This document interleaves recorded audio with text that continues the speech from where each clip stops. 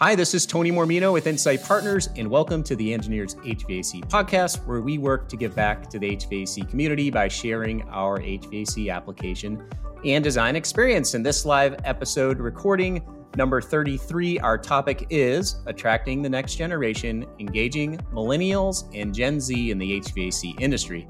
This does qualify for PDH credits in North Carolina, South Carolina, and Georgia, and maybe in your area too. Please check with local requirements on that. So please email me after the show to get your certification. And thank you so much for joining us. So let's go ahead and get right to it. So I'm excited to introduce today's guest, Greg Crumpton, who's the VP of Service Logic, which is the largest privately held energy and HVAC/mechanical services company in the United States. Committed to long-term client relationships with over 5,500 plus employees and service over 500 million square feet of commercial, industrial, and institutional real estate. Greg's personal and professional goals are to serve the people he works for and works with, and he carries this mantra in his professional life and his home life. Greg has 40 plus years of experience as a full service mechanical and mission critical environments contractor with a heavy emphasis on service, maintenance, and repair. Greg specializes in mission critical cooling and electrical infrastructure and the comfort cooling that's surrounding them. Greg is a continual entrepreneur serving as advisor for several startups in the emerging technology world. He enjoys giving back to his community through an organization called Aparo, I hope I'm pronouncing it right, and also animal welfare courses. Greg is also the host of the well-known HVAC podcast called Straight Outta Crumpton, which is probably my favorite podcast name I've ever heard in history. So welcome, Greg. How are you today? Tony, I'm doing great. I did not realize you were going to read such an extensive bio. Typically, if we're not on camera, I can get away with not saying 40 years of experience. But if we have the camera going, I have to say 40. So, man, I'm excited to be here. You and I have talked so much over the last year. We've spent a considerable amount of time talking about this topic online via social media. And it's just so good to get to bring it to a head and get to talk to a lot of people today about what they're seeing, what they're feeling, and then, kind of parlay that into our experiences. So looking forward to it. Yeah, man, I'm so glad to have you, and thank you for joining us today. You got a lot of experience, which certainly can help people. So, we're going to talk about we're talking about the younger generation into the HVAC business, right? And we're going to kind of hit on three different aspects of that. There's the skilled trades, which we're going to focus mostly on while Greg is here because he's got a tremendous amount of experience with that. We're going to talk a little bit about MEP engineering as well. I've got some letters from some friends of mine in the industry. I'm not on the MEP engineering side, so they gave me some valuable input. And then we'll talk about manufacturers, representatives, account executives, sales engineers, et cetera, which is what I'm involved in. So skilled trades, right? When we talk about skilled trades in our industry, what are we talking about, Greg? Phil, someone who has no idea what the heck we're talking about, right? Yeah. And so the way you just laid that out, it's skilled trades, it's engineering, and it's equipment. It's kind of the three-legged stool. If you think about it, you can't have one without the other to make the industry work. So when we talk about skilled trades, we're talking about air conditioning, welding, electrical, building automation, all these things that require cognitive skills, hand-to-eye coordination, and a logical understanding of what we're trying to accomplish.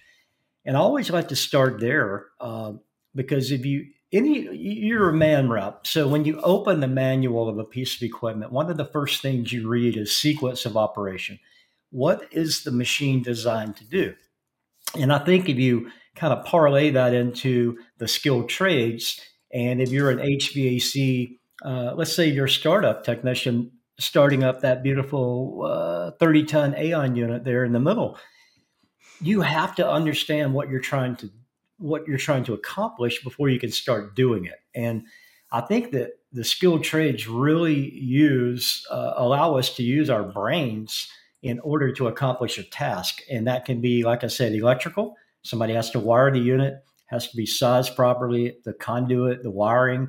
the building automation interface or the thermostat, depending on what we're talking about. The sheet metal, you see people hanging ductwork, uh, welding. I think there's a grinder going on under that roof curb there they're holding up. So there's just a lot of things that have to occur in order to have HVAC equipment perform. So that's kind of the baseline that I like to set. Yeah, I was thinking about like, oh my gosh, I had this other slide here too. Like, if you think about what it takes to get that rooftop unit built and on site, all the trades involved, Yeah. from mining the ore to making the metal. I mean, how many man hours, trade hours are involved in that unit? I mean, it's insane. All of them. So if Yeah. you think about it, you mentioned the mining of the ore, and earlier this week you alluded to the conversation we had where we did the live event, and when you said that on that show, and I was thinking about it afterwards. I'm like, I don't think about the copper. What does it take to make a coil?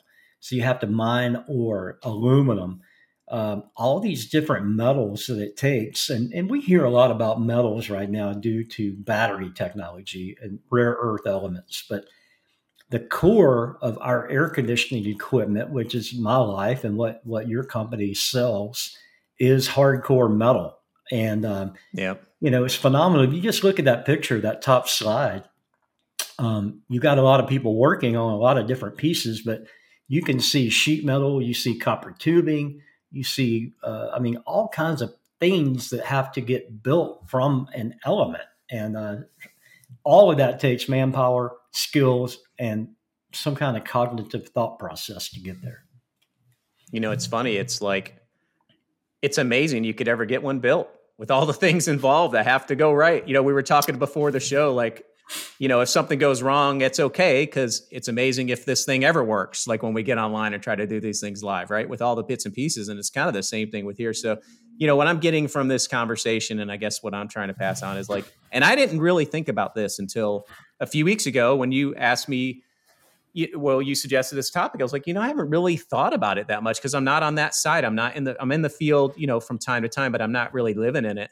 And I was just like, wow, how important the trades are to every aspect of this business. And what the guys do in the field is important, and they're running a hospital job, or they're running even like a restaurant, which could be someone's small livelihood. That could be their whole livelihood. And it could be very important to them. Like I was thinking how much the people on the site are involved and how important that is. And I don't think we recognize it much as an industry.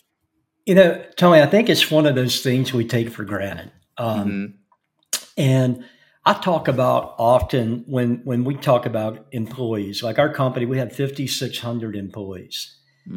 But I don't look at it that way. I look at it as 5,600 families, and how many families are able to have a living and be a family with a job, housing, clothing, feed, welfare, and medication welfare.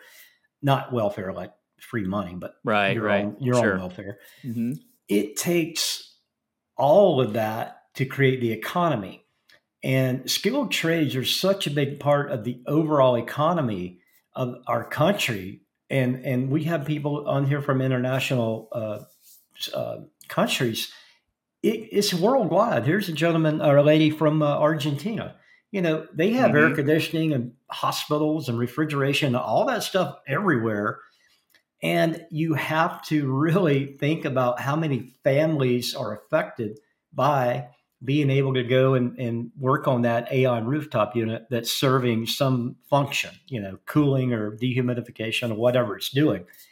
It's a big reach when you look at the families and the headcount that are touched by our industries. Wow, it is crazy.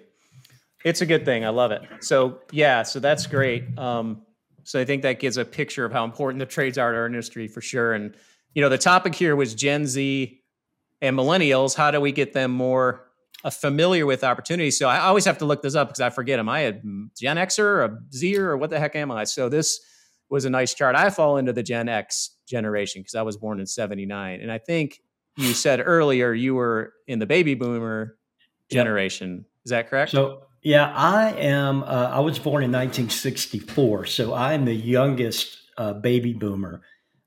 So I straddle the line between boomer and Gen X, but I kind of cross many of those platforms because I'm not easily categorized as my wife and my workmates will probably attest to, but every group of these people has a stereotype that we assign to them. And Mm. what are the baby boomers all about? Well, apparently we're slow to embrace technology. Well, here I am on a technology broadcast, so Right. you have to be careful of how we pigeonhole people. And then the generation we don't have listed because we didn't focus on it today is Generation Alpha. That's the newbies coming in right now. Oh, okay. The newest one.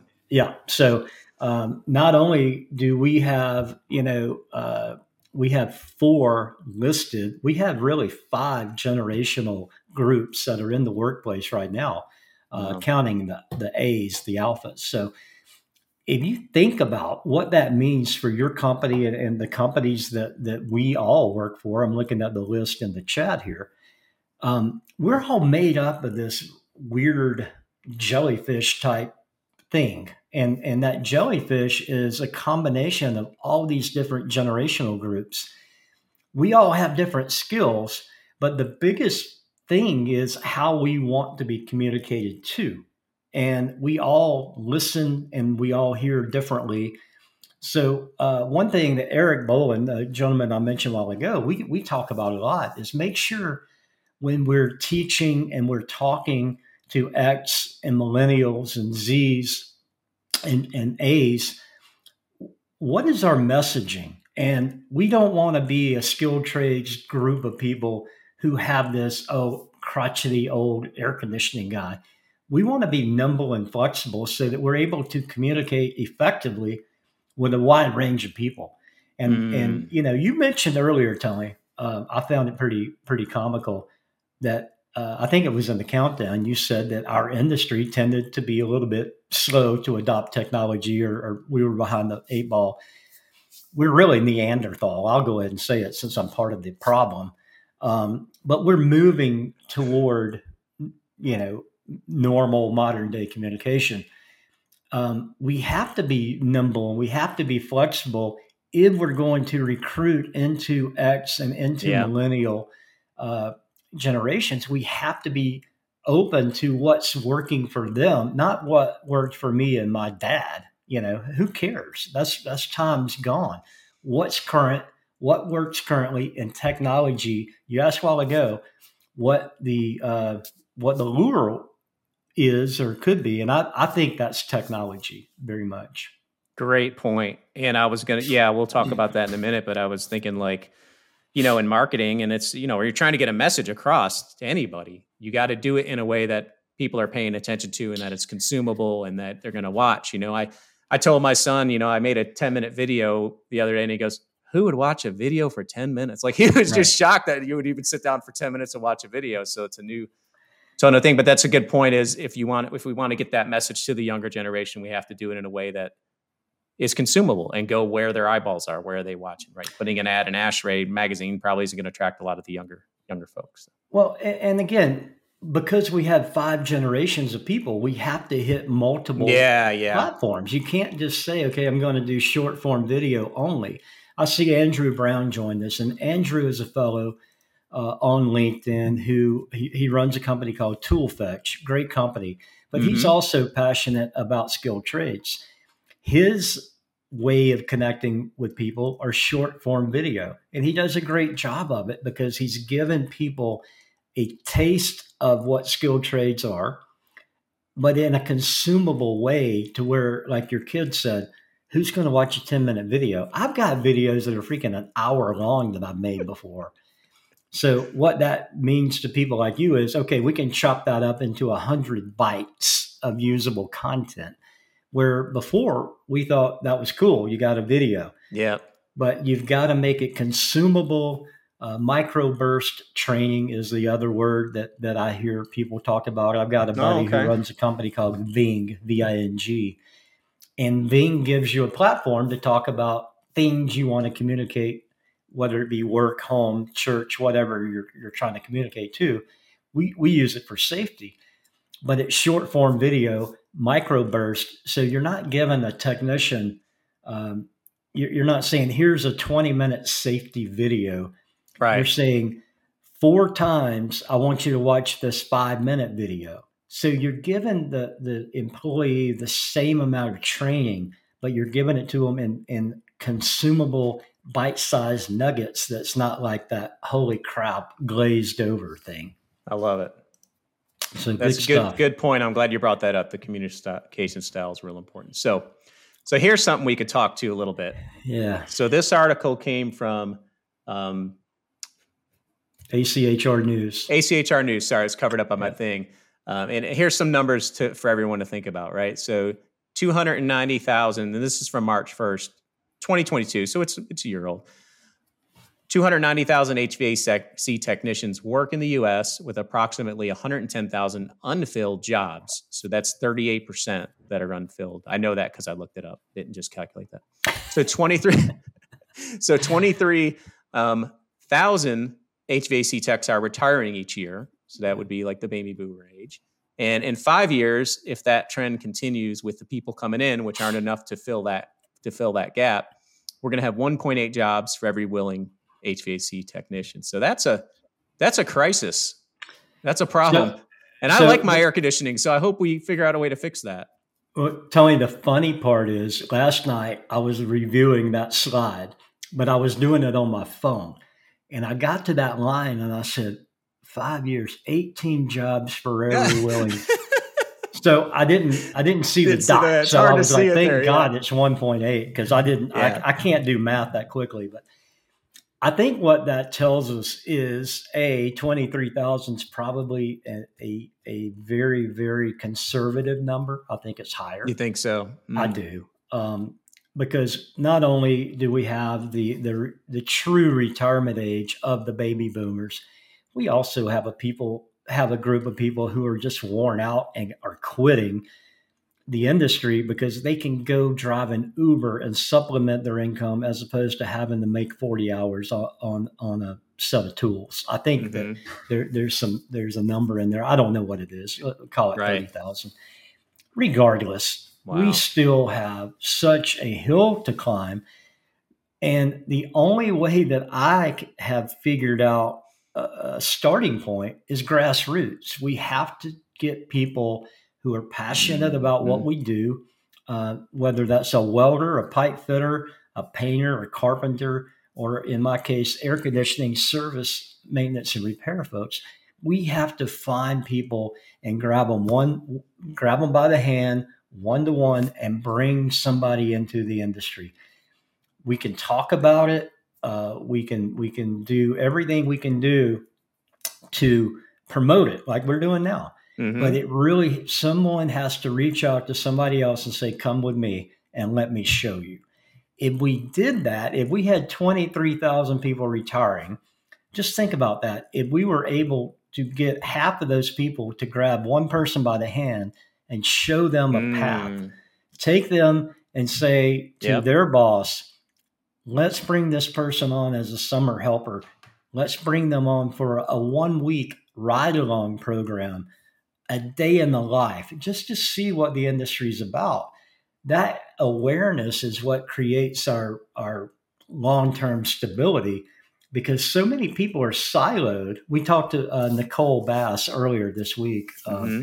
Nicole has the jointhetrades.com. It's about awareness. A lot of people aren't familiar with, why am I not sweating inside my building? It's because somebody's up on the roof taking care of the air conditioning. But people don't think that way until there's a crisis or the unit's not performing well. What a great plan. If you're retiring, grab a kid. I say kid. Can I say kid? I'm 51. I don't know if you can say veteran. and let's, there's a plethora of people out there who we can take along for the ride if we'll just reach out to them. And there's so much good content.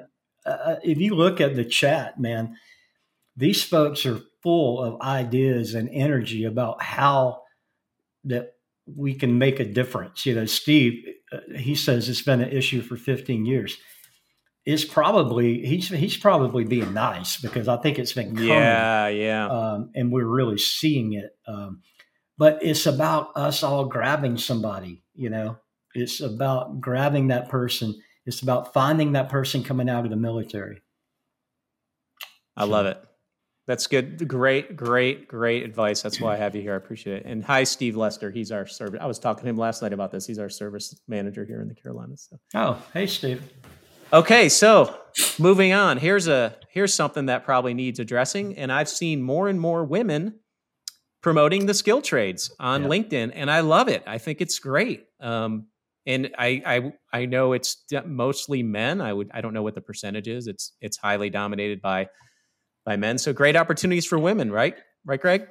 It really is. And they're, to your point, we're seeing more and more ladies online talking about their careers in skilled trades, whether it be plumbing, whether it be air conditioning or electrical. I've had a couple of really nice, just freaking heartfelt stories on our podcast, the Straight Outta Crumpton podcast, of young ladies who are making a big dent in what they're doing. Paige Knowles, young lady from Canada. She's a plumber. She's written 3 children's books. She's an illustrator of these books, and she can change your dang toilet out. I mean, and she's 22 years old. I mean, it's really, I think we're at that precipice of being able to say, welcome all, because it's not so demanding physically that Paige, who's a small frame lady, can't do it. We're using our brains. We're using technology. It's the hybrid approach to working, as opposed to just big brute strength. We don't have to have that anymore. There's a hybrid way of doing work, whether it be through automation tools for the HVAC side, whether it be designing mechanical systems. It's wide open. And I'm the only guy in the Service Logic, my company I work for. I'm the only guy in our Women of HVAC group, because I basically I was the catalyst to get it going, because we have so many smart ladies in our company, and we needed a place for them to come together and talk about the industry, how to improve the industry, and how to bring more ladies into the industry. That is awesome. I love it. That is great. And it's an underserved piece of our right. I mean, we basically excluded half the people forever. So what's wrong with us? Open it up. Be open-minded. Yeah, and I'm going to put a plug in for some resources, which you mentioned. So Greg's podcast is called Straight Outta Crumpton. So go check that out. He focuses on this a lot. I don't know how many you've done. The last couple months, I've seen several on the trades. So go there, check that out. Also, Greg had mentioned Nicole Bass's site, jointhetrades.com. So check that out too. And those are some good resources for folks who are interested, right, Greg? Yeah, and it's, for me, and I talk about this, I try to talk about it often. I'm not just selling Service Logic. It's a great company. We have incredible people, incredible teams of people working around the country. This is an industry problem. This is a worldwide financial kind of picture problem, because, I recently took my wife's car. It was having this noise from under the hood. I opened the hood, and I can't even recognize the motor. It's got so much stuff, plastic and everything. So I called the dealer. I said, hey, I need to bring this car in, because I'm a pretty good mechanic, but I don't even know where to start. Okay, bring it in 3 weeks. Like, okay, I can't drive the car now. Yeah, I know. Just park it and then bring it in 3 weeks. Because they don't have enough talent to open the hood and find the problem. Crazy. So it's widespread, not just in when we think about mechanical, electrical, plumbing, but anything involving the use of a tool. For sure. For sure. So, yeah, so we've done, I think, a decent job of talking about what skilled trades are, how they affect the HVAC industry. We talked about the younger generations, trying to bring them in and changing our communication style. We talked a little bit about that. We talked about women in HVAC or in the trades, and then so we've got a problem. The funny thing is, to me, the solution is, I think one of the biggest things is just awareness, right? So I'm trying to educate myself, right? Like I said before, I really have done a bad job because I'm isolated. I'm up here. I'm not in the trades per se, although our livelihood depends on it solely. But when you look at the trade schools versus college, like the opportunities in the trade schools, I'm shocked. I didn't know. Like I did very little homework on this in the past, but I went the college route. Because my dad came from the generation where you actually can go to college, you better go to college, right? It was a big thing. He never went to college and no one in our family had. So he encouraged me to do that. And I did. And, I got an engineering degree, yada, yada, yada. But, I look at today and by the way, I'm the perfect example about how not to go to college, right? I had no plan. I took 8 years to get my 4-year degree.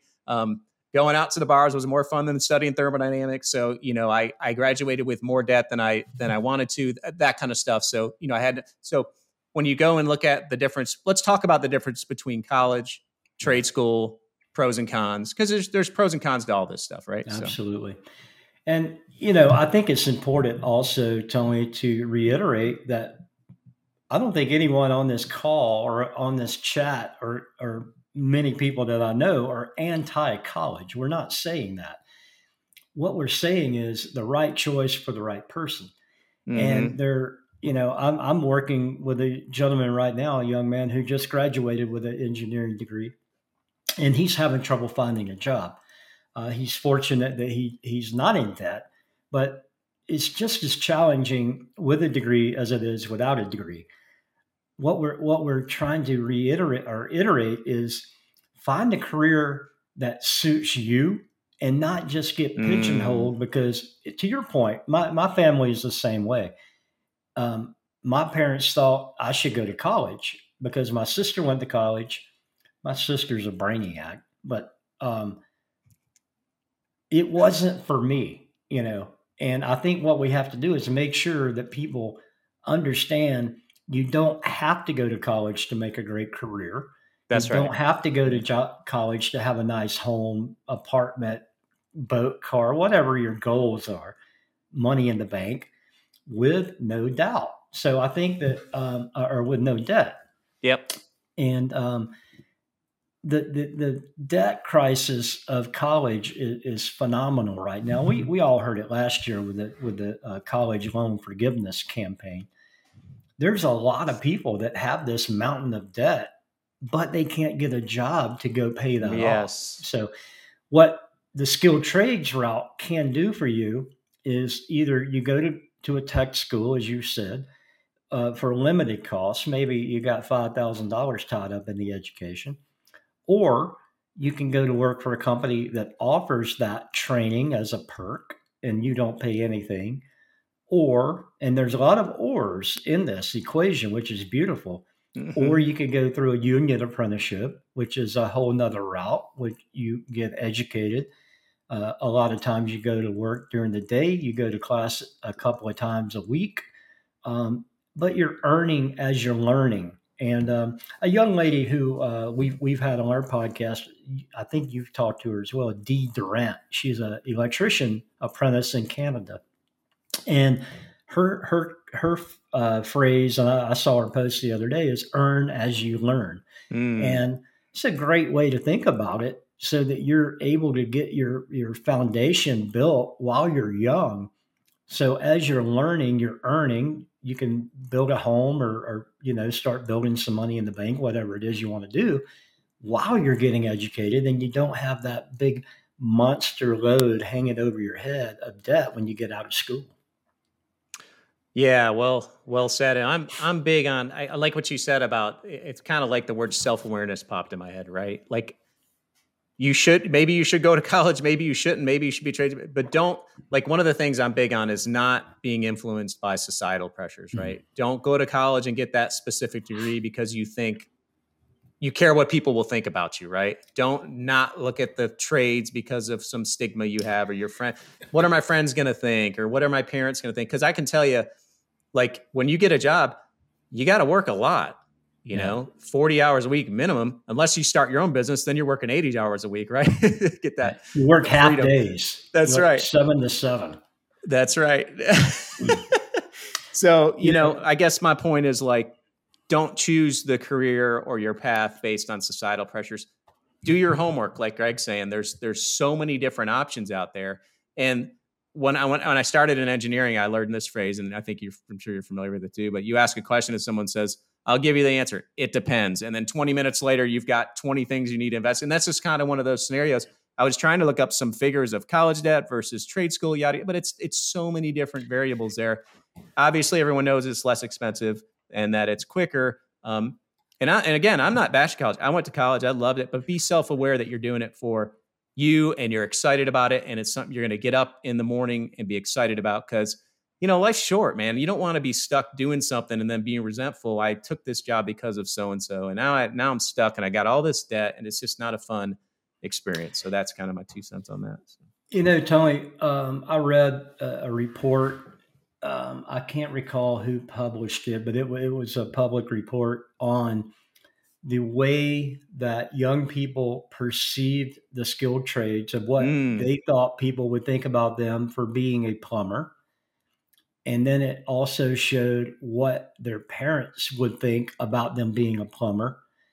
And then the difference between that was, I'm looking at Cleanson's comment. He had to throw it in there. I just saw it, dude. He's always the comedian.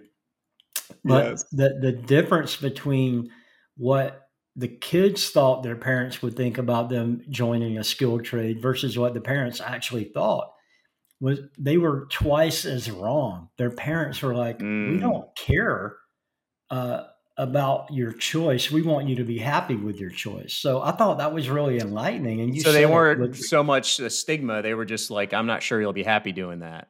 Well, I think a combo. I think there is a stigma for sure that we're overcoming. And Andrew Brown, I mentioned him a while ago. He's talked about this before, is overcoming that stigma. And it's okay to wear a set of Carhartt coveralls. That's, for me, it's really cool. But it's not, what you see on TikTok video. It's not what you see flashed up on the big screen in Times Square. All of that crap doesn't really mean anything in real life. What means something is having a foundation that you can take care of yourself, that you can take care of your family, and that we build our country better, not what the hell social media thinks. That's right. That's right. Very well said. And I'm also big on the ROI. Like, what's the ROI of what's the return on investment? You go to college, you're giving them money for it's a transaction. You expect something of equal or greater value in return. And, going there and getting 6 figures in debt with a job that you get that can't pay that back in a reasonable amount of time, it's not a good ROI. Now you can go to college differently, stay at home and drive. You could drive an $800 Toyota with no air conditioning like I did for a couple of years there to save some bucks. But, that's the other thing too, is just is the ROI there? Just look at that and be cognizant and talk to people. Try it before you buy it. Go, if you think you want to go into marketing, go call a marketing guy and spend some time with them. And I can tell you, and you've probably done this too, Greg, I've had students reach out to me and I'm like, come on over. I'd love to talk to you and teach you what it means to be a sales engineer. And, if you want to go in the trades, find a local tradesman and go hang out with them. See if you can hang out with them for a week and then make the decision based on all those different factors. Tony, we ask 18-year-olds to make a commitment of what they want to do in their life, their whole life. What do they want to commit to when they're 18 or 20, whenever they declare a major? How can you do that? Right. Especially for guys. I mean, we can't even think till we're 30. So we're asking people 10 years before they're ready to make a decision about what they want to be doing when they're 50. That's unreasonable. maybe you do go to work as an electrician. I've got a friend who runs a very big company right now. Um, Adam Power, Ryan Kennedy, was an electrician that worked with tools and then decided to go to engineering school once he saw what Yeah, the engineering side of the equation looked like. that's great. Because when he was young, he didn't know that. He just needed to go to work and build a solid career. So it doesn't have to be one or the other. It can be both. I went to school after I got out of the field to learn how to do basic accounting. I didn't get a degree. I just went enough to learn the basics so that I could run my business. So it doesn't have to be all or nothing. It can be and I say the word hybrid a lot because our Hmm. life is. There's not A or B, is usually C nowadays. Very well said. Good point. I'm glad you brought that up. So there's a lot of crossover there. You pick a lane and then change lanes if you don't. I changed careers 2 years ago. I'm 51, so I changed. Now I'm in marketing, and I was never in marketing before. So and I truly enjoy it. And it's the whole thing of like going where you feel like you should be at that given time, and I'm a big fan of that. So okay, Well, so we you're a quick talked. study, by the way. Yeah. So we talked about like so let's move on getting the word we talked a little bit about messaging, like to the young, especially to the younger generations, and Right.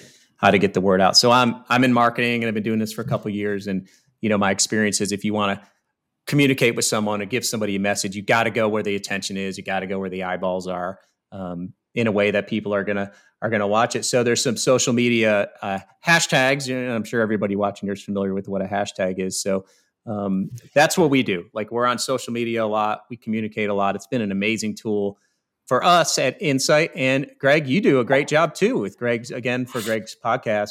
Go check that out, straight out of Crumpton. And it's just an amazing tool. It's amazing to me, like when we go to the AHR show, how many people recognize us from our. It's insane. My wife says we're the king of the nerds, the king of the HVAC nerds. We sure are nerdy. I'm shocked that anybody ever watches us. Like, there's people commenting on here, and we'll have several hundred people watch us, and I'm like, Jesus is great. So it's just like the power of these tools is amazing. And I think as an industry, B2B in general, we're really not very good at social media. HVAC is like the bottom of that pot. Like, we got a long ways to go, but I see over even the last couple of years, like with the stuff you're doing, and a lot of the guys on your show the other day, they're doing amazing things on social media. But just, I wanted to throw these hashtags up there because these kind of tell the story to me. This is hashtags from a popular, social media platform, and that hashtag HVAC or its variants, HVAC Life, HVAC Technician. I added up the top 10, and it's 4 billion views, like over the last couple of years. Like, that's amazing. That's a lot of people. That's a lot of attention, right? And That's half skilled the trades. world, Tony. It's Half the insane. world. It's Yeah. insane how many people, how people are consuming content today. And what's more insane is HVAC. Who's watching TikTok for HVAC? Like, I didn't even think that was possible, right? 4 billion views, a billion views on skilled trades and its variants and stuff like that. So tons of attention, and 37. So the Gen Z and the Millennials, which we're talking about, is 37 and under. That's kind of the cutoff. And in our social media, the median age is 35. So we get 50-50 on, which was a surprise to me too. 50% of them are over 35, 50% fall into that Gen Z millennials. So that tells me somebody's interested in this stuff, and there's a way to reach them. So, Well, I think what it also clarifies is that we are delivering content to the people who need to hear it. Now, yes. because you don't have 2.5 billion views of HVAC by 60-year-old people, so we're hitting Right.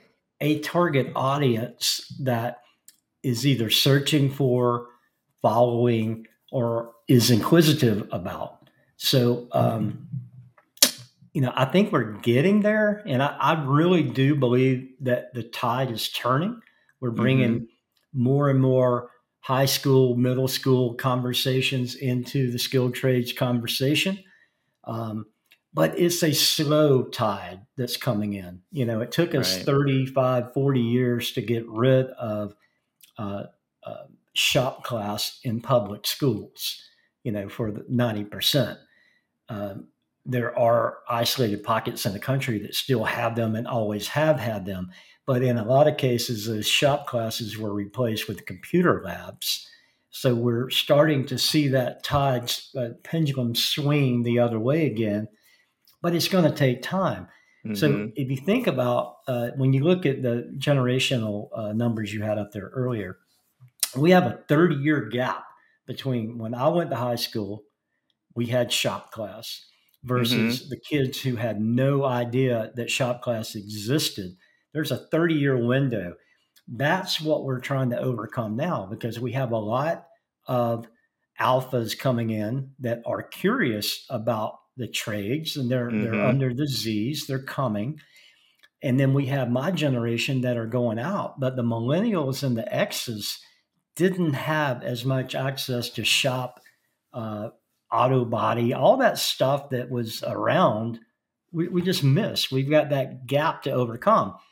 What that means is that baby boomers are having to stay longer because they're being incented by pay to stay and not retire.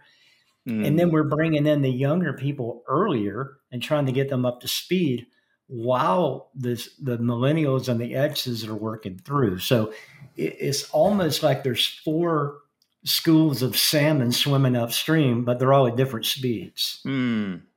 Is there a movement to bring this back into the high schools? Yeah, yeah, There is. Okay. we're starting to see and hear more of it. Canada, I don't know if we have any Canadians in the chat, but they have done a phenomenal job, in my opinion, much better than we have thus far, of uh, allowing, I guess is the right word, propagating shop classes to be basically, if you're in I think it's the 10th grade starting next year, you can declare a vocational track in public high school versus education only track. So That's they're great. making some really good strides up there, and their apprenticeship programs are strong up there. The government is strong in making sure that they are going to be able to support their infrastructure, um, by having Canadians that are trained in the skilled trades. So Awesome. I it's love it. good to have a neighbor who's caring. We're getting there. Yeah, for sure. So if I could just summarize, like we're going to move on to another section here real quick, but so you tell me, I'm kind of summarizing the three things we talked about. Like there's a blue collar stigma still. We're working on that, I think. Yeah. Lack of awareness that these are good, high paying jobs. They're in demand. You can travel with them well. There's a lack of awareness there. And then maybe the college, maybe the misperception that college is the only avenue to success, right? Like there is other ways to do it. College is great too. Again, we're not anti-college here, but college is just not for everybody. And those are the kind of the three things. Am I missing something there? It's kind of where we're at. We need to work No, on. I think that that's pretty darn accurate, Tony. Okay. And I really believe nowadays, if I had to weight this, I would weight the lack of awareness more so than anything. Mm. Um, and I say social media has done a good job of helping us overcome the stigma. If you watch Hmm. TV on like History and Discovery Channel, they have shows like Texas Metal, where they're showing true craftsmen building Yeah. Yeah. I incredible love it. automobiles by welding, cutting metal, what have you. I think the college tunnel vision has diminished a bit because of the debt and because of the lack of opportunities for graduates. There are, Hmm. the joke is, your kid graduates from college and they move into your basement. That didn't come out of thin air. So I think that those kind of things are helping us create a better awareness of the skilled trades, but we're nowhere near through. Okay, you're 51 years old. You're going to be an old man when you and I are through talking about this program. Yeah, So there, Tom for sure. Leach, great comment, Tom. Talking about the trade programs Oh, he wow. was Yeah. participatory of in high school. So Yeah. Thank you, Tom. Always good to hear from you. Okay, so that was great. Let's spend the last few minutes. So we talked a lot about trades, which is yeah, awesome, and we'll definitely have Greg back on at a later time to talk some more, because I think this is just an ongoing thing, and I think it's great. I think it's really healthy. I'm really enjoying it. We're getting a lot of comments about how people are liking this topic. So we talked about the trades. I'm going to talk a little bit about the MEP world, mechanical, electrical, plumbing, engineering firms. And I reached out to two friends of mine in the industry. One is Scott Campagna, who I called on a billion years ago. Like, we've become good friends in the HVAC industry. He works for a company called iMag now, and they are in Charlotte. So I asked him a couple questions, and a lot of what applies to the trades kind of applies to the engineering disciplines and sales engineering as well, which we'll touch on in a minute. So I asked him this question. I'm just going to read some of his responses here because I thought it was really applicable to the conversation. So, is there a shortage of new mechanical engineers? Is it hard to fill a position? And the answer was yes, there's a shortage, but more so on the electrical side.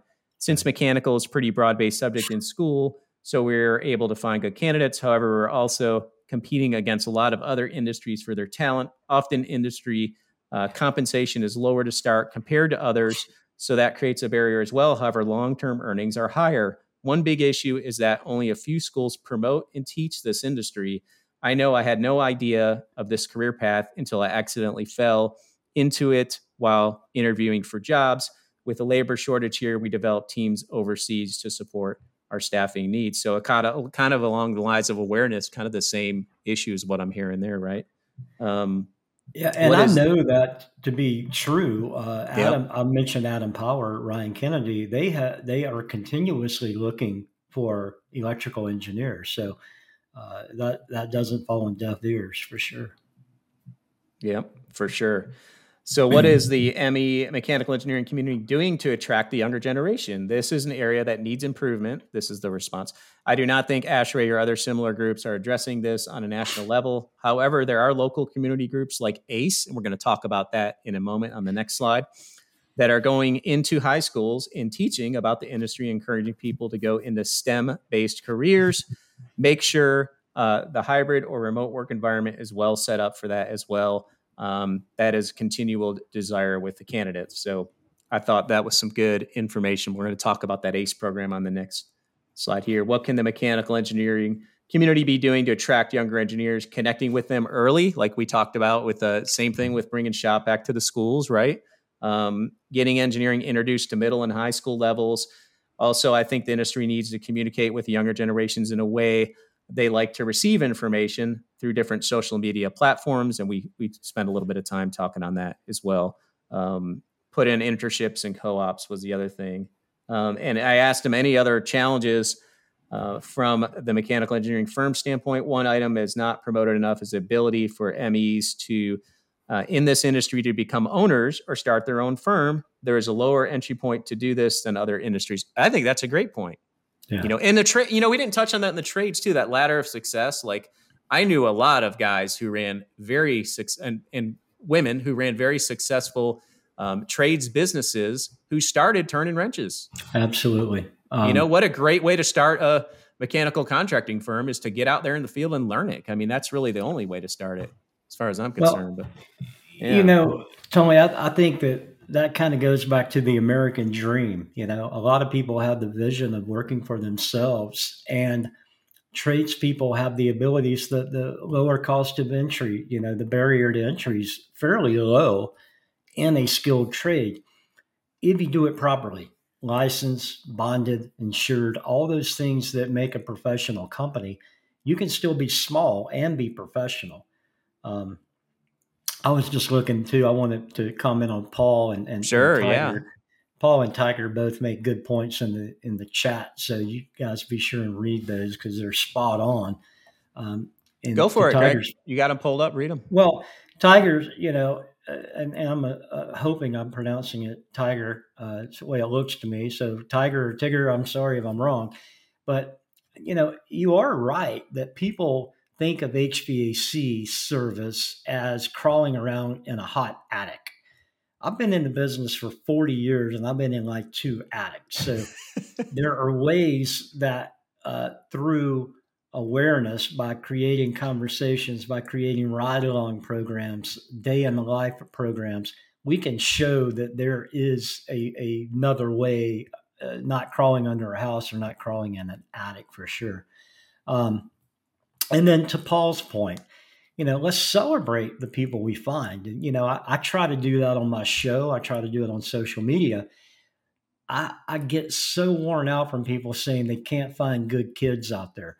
I find good kids all the time because I'm looking for them. I look for Mm, opportunities to engage with people who are making a difference. I mentioned Paige Knowles. I mentioned Dee Durant. I mean, there's a plethora of people, Jamie McMillan's. And oddly enough, all these people that I mentioned are Canadian because they do such a good job of doing it.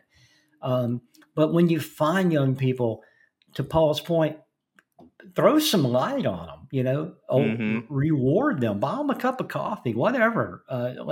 Just promote the goodness, and not the negativity that social media tends to have flavored. Let's be the light, let's be the ray of light, for lack of a better way of saying it. Absolutely. What a great message. I love that for sure. We could all do better. I could thinking of that and I'm thinking, yeah, I could do a better job at that too. So that's good Okay. advice for sure. Really It's good. just being So a good human, that's yeah, all. yeah, absolutely. Okay, so good information. Real quick on sticking with the MEP firms, I reached out to Rob Turner, who's a PE with Charleston Engineering, and he runs the local ACE Mentor Group. And I'm just going to read this from the ACE site. So for those who are not familiar, so ACE was founded in 1994. The ACE Mentor Program of America is a free award-winning after-school program designed to attract high school students into pursuing careers in architecture, construction, and the engineering industry, including skilled trades. ACE is a federation of more than 75 affiliates or chapters operating in 38 states and Canada, largely based in metropolitan areas. A national office supports the affiliate program. So you can go to this website, acementor.org. I think it's a great organization, and I would love to be part of that, actually. I think Rob Turner actually is needing some help in the Charleston area. So if you're specifically located there, or no matter where you are, you can maybe start a chapter in your area if there's not one. But um, what a great way to reach some younger kids. Tony, giving back to your industry or industries, however you want to look at it, is one of the most rewarding things you can do as Yeah, a person. What got you to the position where you are in life, however you classify yourself. If you can turn around and throw a hand back and help somebody else that's coming through, what a great way. And there's so many ways to mentor. It doesn't have to be this looks like a great program that Rob's part of. Um, you don't have to do it that organized. You can find somebody at your own company that needs a mentor and just do it one on one. But these programs like ACE, 7 by 24 has a mentoring program. They're out there. So if you want to do the Lord's work and helping people get to the next level, you can. There's plenty of things out there. So check out acementor.org and see if that works for you, and Tony mentioned Charleston. I'm assuming that they have multiple locations. It looks like a first class outfit. So um, plenty of absolutely. opportunities to give back. But again, I go back to one hand to hand.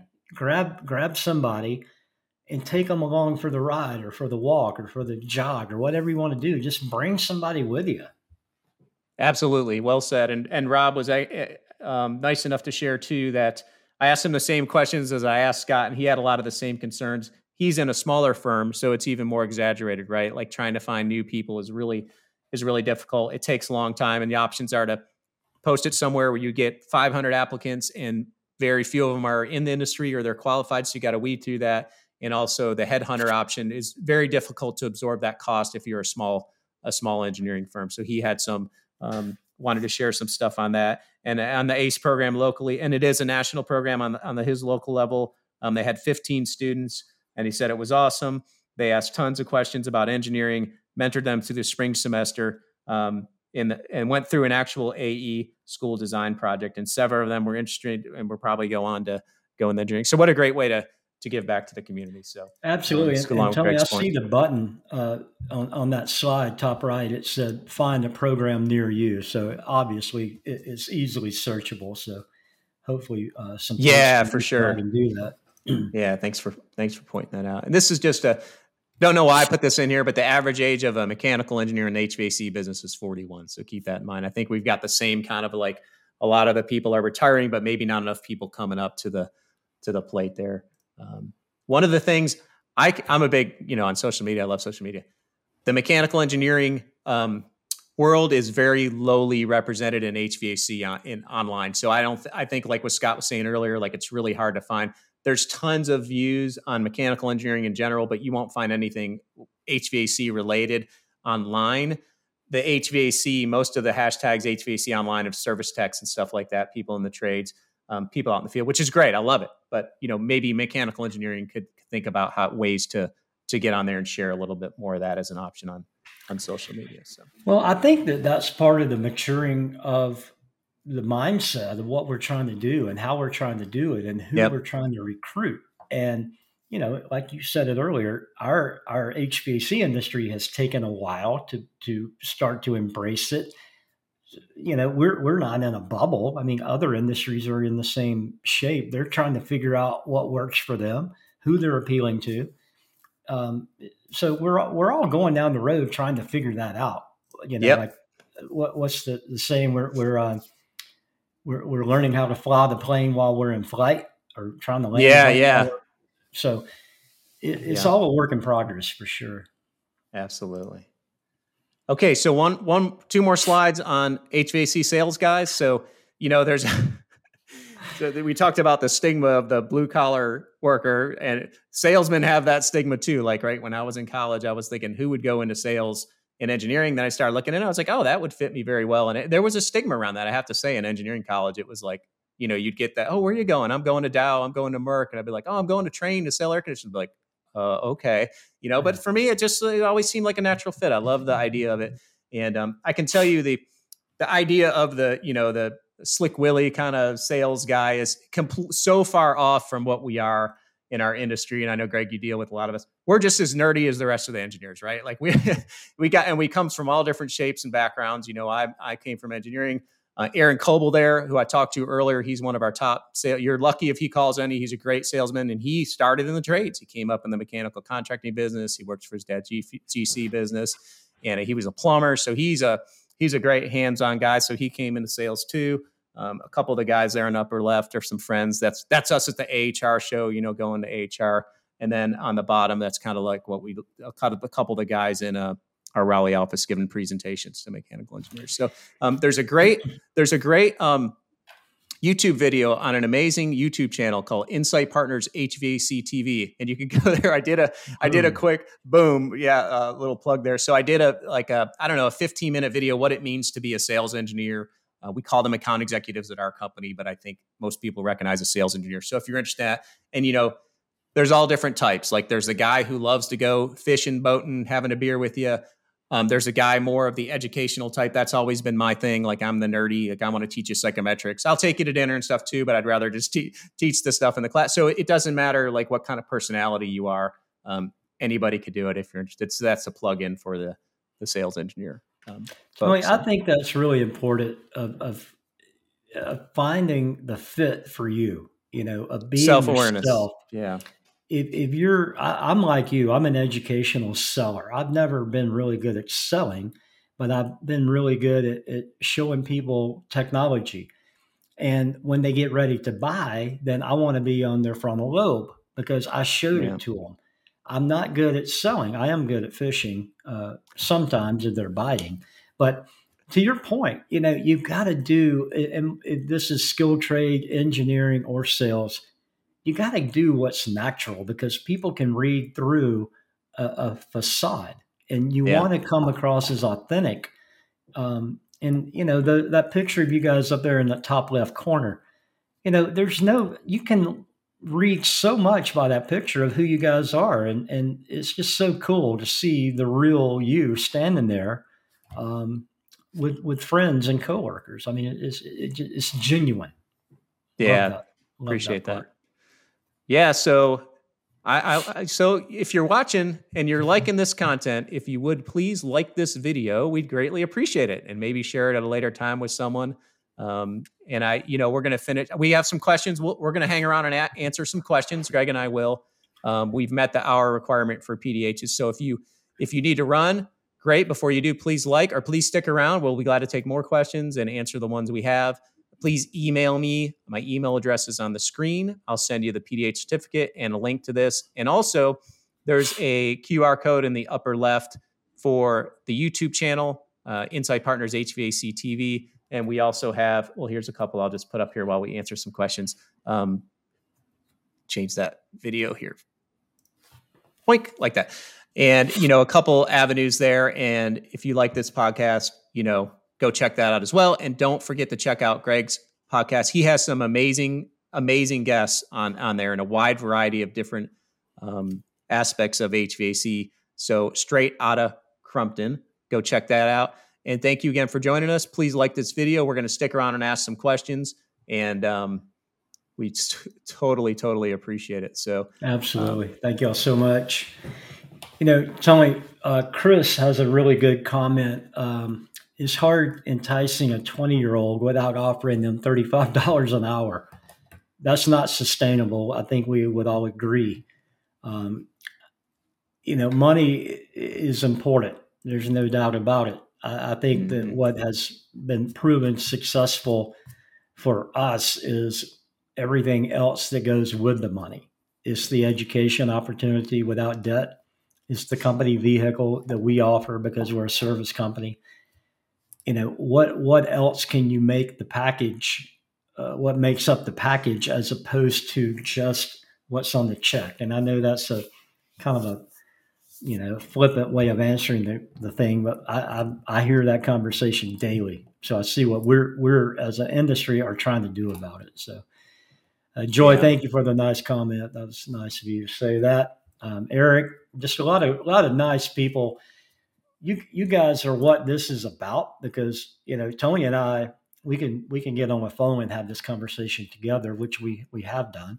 But when we're able to bring in a wider audience that we learn from, that's the whole joy of the broadcast. Is there's questions and comments that come up, and if you can just take one thing away from this, that maybe you're thinking about it on the way home today, you're driving home, and you're thinking about, oh, I know this kid, that my sister's kid or whatever.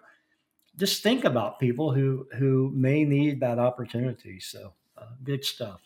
Yeah, well said. Heather, do we have any other comments there that we need to address? Steve mentioned giving back is incredibly important. Our society is better when old men will plant trees whose shade they will never enjoy. Yeah, we appreciate that comment for sure. We've got one from earlier in the feed today by Jason Workman. It's, what do you think is the most effective training methods today? Technology versus in real life? So, Tony, I'll answer that. I think Please. It's both. I believe it's both. I believe that there's a company that I'm familiar with called Interplay Learning, where we can learn in a virtual environment of how to maintain and repair air conditioning equipment. And the beauty is that you're doing it in a virtual way, so you can't get hurt or get shocked. Now, what you're learning is how to go do that in real life, so that as you get to that real condensing unit or that real boiler, you've already done the tasking. Now you're just doing it in a real environment. So I believe it's a combo package of in real life versus theoretical learning. Obviously, you have to read, learn, and study. And then I think you can use technology to augment that learning. I don't think it has to be one or the other. Yeah, I totally agree. 100%. Good stuff. Heather, any more comments for us? I think you've covered all of them. I love this one that just came up from Aaron Mickle, or Michael, I think it's Mickle. Reaching the younger generation is a company culture in the mechanical world, and it's so important. I think that's a great comment. Yeah, no doubt. Every company has a culture. Some are good and some suck. Our goal is to give people a good place to work that they want to be. They want to be with their peers. They want to be learning. They want to be serving. You have to make that a rewarding environment. Is that a fancy break room? Is that a cool uniform? I don't know what the mojo is for each particular company, but every company has mojo, and you have to polish it. It's not something that organically gets better. It's there organically. You can polish the good parts of it and make it more enticing, but you have a culture, whether you like it or not. Right. Whether it's good or bad, that's the good point. Here's another question. Greg, I'd love for you to help with. How much of the problem do you think is due to unwillingness of companies to provide appropriate training, i.e., they want you to learn it just somewhere else? You see any of that happening? Or? Yeah, I do. I think that companies that operate under that MO are going to be hurting. I don't believe that's a sustainable model, because people are going to go back to our culture comment. They're going to go where they can get training, and it's encouraged and it's paid for, and they're rewarded for doing it. Our industry is really bifurcated between those that do and those that ride off the coattails of others. And I think the coattail riders, as we keep moving away from today, meaning moving forward, I think that the people who aren't delivering a good user experience for their employees, not their customers, but their employees, which is customer one, if you're not delivering a good place to work, people are going to leave because they can. Our air conditioning mechanic can leave a job. It's 12:11 p.m. Eastern. They can be working somewhere else at 4:30 this afternoon for more money if they choose to. So you have to make their environment somewhere they want to be. You have to be the company of choice in the area where people are attracted to, and not there because they have to be, because they strictly don't have to be. Yeah, I totally agree with that. Steve Lesser's agreeing with that too, saying, once you have the money thing addressed, you need a vision that creates a desire. And the culture is so important. I agree. And I've worked with places that did not have a good culture. And I'm glad to report I work at a place that does have one now. And it's it makes all the difference for sure. So, well, here you are doing this on the company's dime, so to speak, but you're addressing an industry. We're not talking about what color jersey you're wearing. Mm-hmm. Yes, you're representing Insight, but you're representing a much larger community that you're drawing people to. You're the flame, and we're the moths that are coming to you because you're delivering content and we're learning from you. That's what people want. Well, I am grateful to have the opportunity. That's for sure. I appreciate that. Awesome. Well, what do you think, Greg? I think we've done hopefully a little bit of good, put a little goodness out there today. Well, Tony, I hope so. I hope people know that what we're giving is us. This is not some cooked up, thing that our bosses told us to come on here and talk about. This is what we do. This is what we believe in. I see you on the rooftop with a cooling tower, taking a picture of yourself, looking at the fill, in a cooling tower. This passion, man, you can't get around passion, and just the energy around it is all we can do is offer that to draw people to it, to where we can all learn from each other. And that's what it's about. So I hope we made a difference. I've certainly enjoyed talking to you. I love seeing the comments from the guests. I've written down several things just to be able to think about later, because I didn't want to be distracted, but so much good stuff here. So many smart people joining today.